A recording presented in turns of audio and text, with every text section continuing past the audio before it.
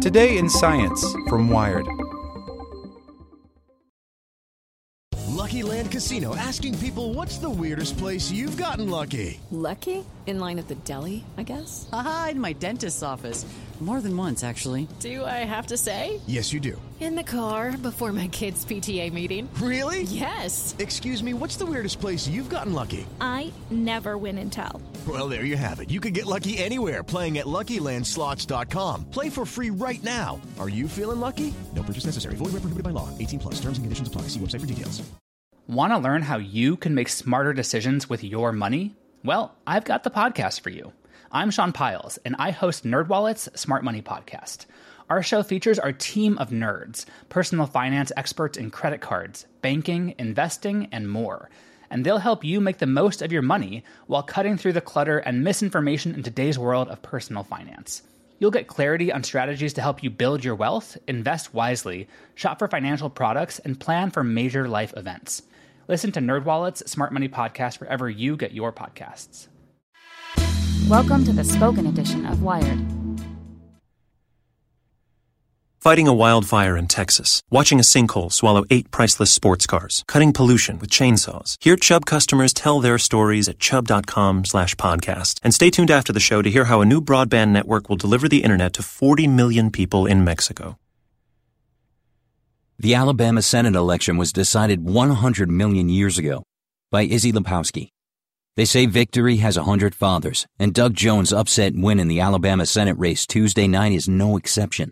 Maybe it was the mounting accusations of child molestation facing Republican opponent Roy Moore that sealed Jones' victory. Maybe this was just the latest swell in the blue wave that washed over Virginia last month. Maybe it was the work of a small but mighty group of Jones volunteers who ran an expansive ground game. Or maybe it was the ground itself, the literal soil underneath voters' feet, which was once submerged underwater, leaving behind a uniquely fertile strip of land on which human beings committed unthinkable atrocities, the effects of which are still being felt today. What? The Democratic National Committee didn't mention that in its emails? Then allow us to explain.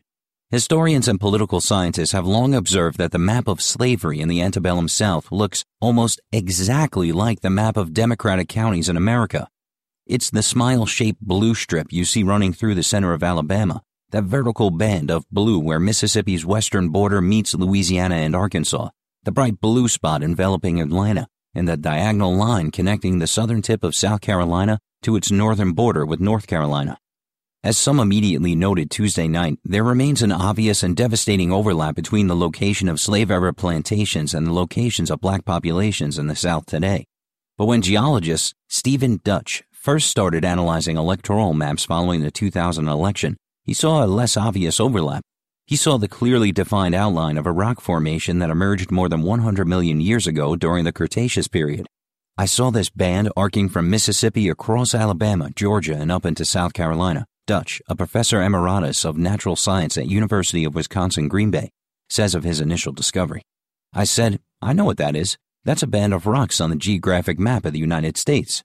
Dutch began investigating why this overlap might exist. Soils make agriculture. Agriculture makes economies. The economy makes voting patterns, he says, explaining his thinking at the time.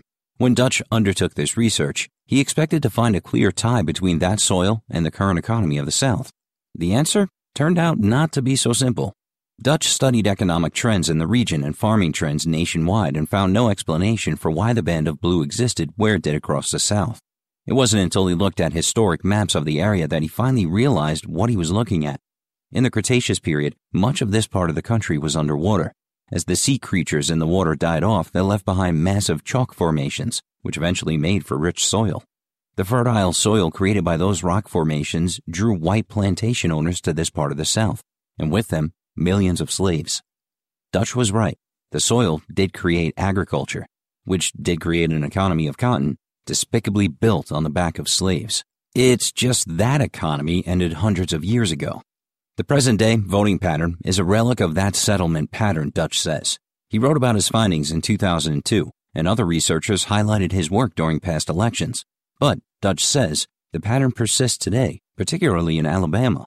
Looking at the map of results in the Senate race on Wednesday morning, Dutch mused, yep, there's that bright blue band running right through Montgomery.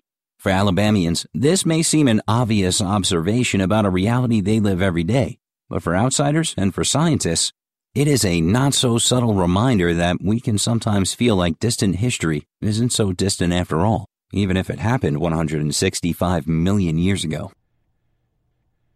This podcast was made possible by Chubb. Hear how this broadband network will change millions of lives in Mexico, right now. 40 million people in Mexico do not have access to the internet. Our company, Altan Redes, is building a network that will connect them to the world. Chubb wrote insurance policies that gave the Mexican government, our investors, and partners the confidence they needed to make this happen. They also cover our construction risk, damage to the network, and environmental exposure. For a project this complex, Chubb was the one. Hear more stories at chubb.com/podcast.